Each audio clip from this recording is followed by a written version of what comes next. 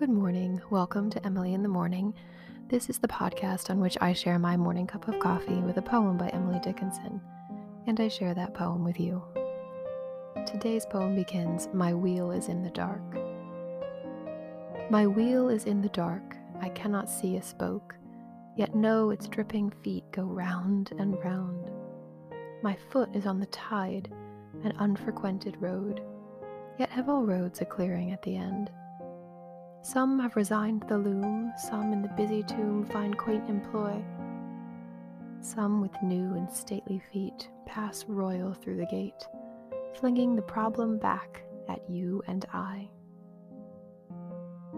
So this is an absolutely lovely poem, both in terms of structure, which does some absolutely crazy things, but also just in terms of imagery. So I'll talk very briefly about both, and we'll start with the imagery.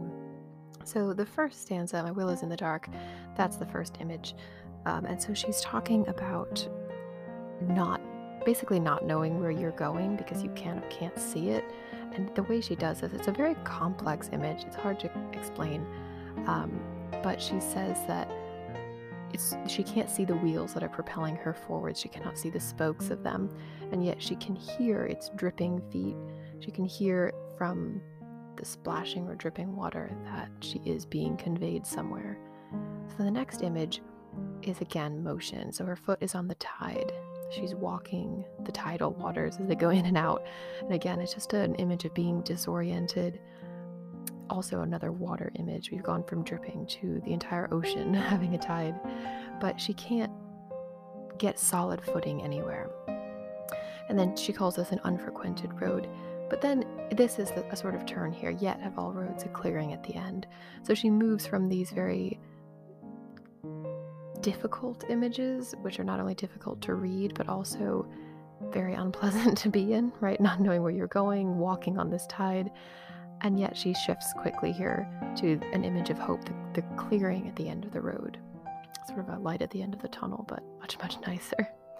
And then we have the next stanza, which only has 3 lines. It's the one about the loom in the tomb, and then the find quaint employ, which doesn't find its resolution, its rhyme, until the end, with the last line, "at you and I," from the next stanza.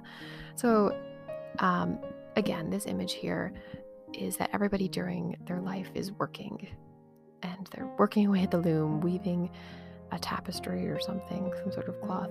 It's a common sort of religious image to have this concept that you're going to be weaving a tapestry throughout your life, and then at the end you get to wear this garment in heaven or something like that. But it's just an interesting that she chose the loom as what we're all doing down here. But this doesn't seem to end, right? It's the busy tomb in which you're finding quaint employ. So again, it's that clearing at the end of the road, right? You resigned the loom to just find other work, which awaited you in the tomb, something quaint. So then the final stanza, which is, again, another image. We've moved from hope almost to glory here, right? There's stately feet passing through the royal gate. And these are the people who have found that quaint employ. And then they fling the problem back, right, at you and I. So now to talk about the sort of technical side of this poem.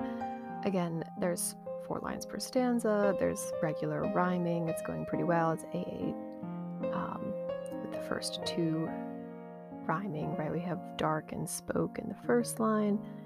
Then we would have feet and round, but then the round rhymes with end at the end of the next stanza. So they're all tied together.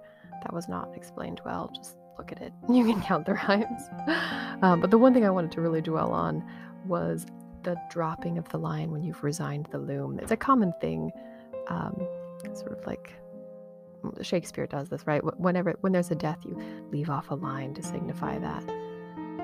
But it's interesting that even when she's left off the line there, she still links employ to I at the end of the next.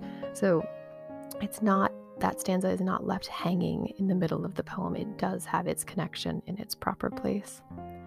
So that is all that we're going to talk about today for this poem, but join me again tomorrow for another wonderful poem by Emily Dickinson.